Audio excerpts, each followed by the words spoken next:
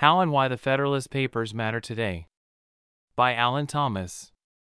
If you told me that a series of opinion articles in the New York Times would be relevant 200 years from now and that they would be the best commentary on the principles of government which ever was written, I would likely call you foolish. But Alexander Hamilton, James Madison and John Jay achieved exactly that feat in the 1700s when trying to convince this fledgling nation to adopt the Constitution we still have today.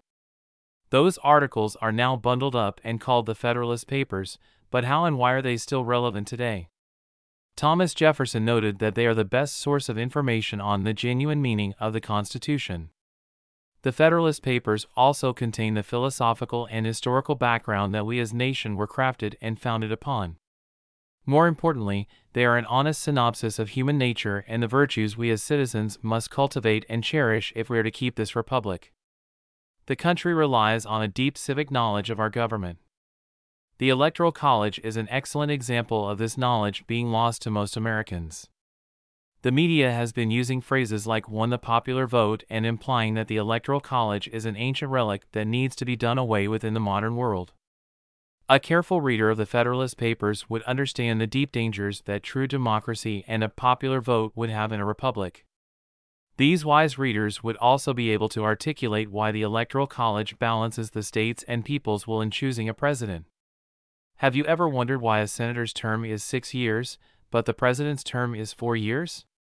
Why did the Founding Fathers debate whether the executive branch should be one person or a council of 3 people, and why did they settle on the president?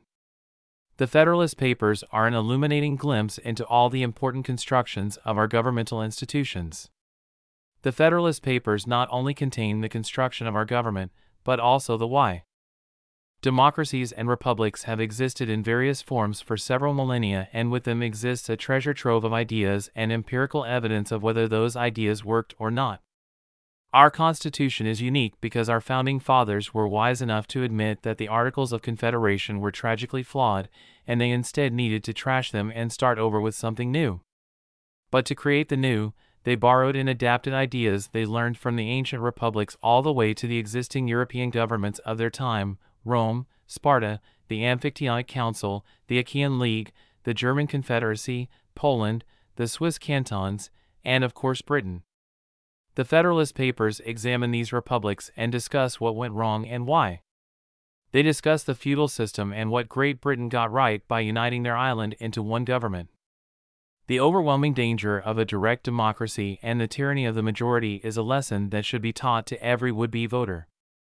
These ageless principles of governance are not only applicable to Americans today, but to any person who is interested in changing their government for the better in the world today.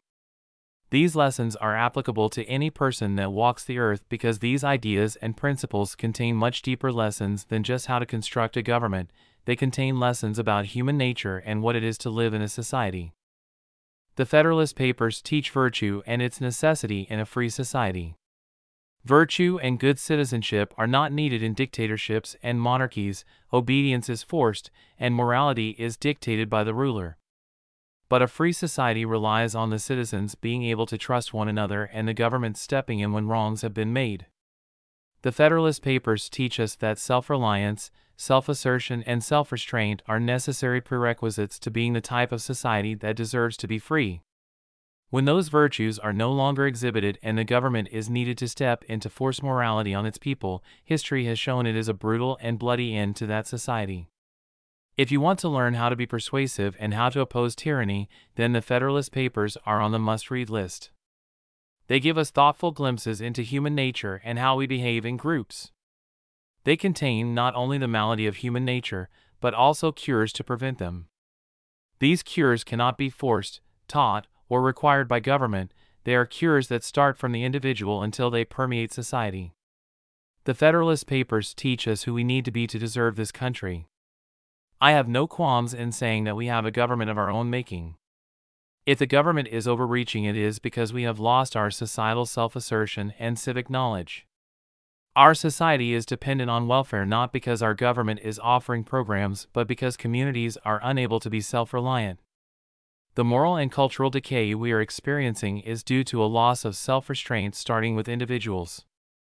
The Federalist Papers are written for a virtuous people, but they can also be applied to a country in need of a reminder of what those virtues are and how to harness them once again.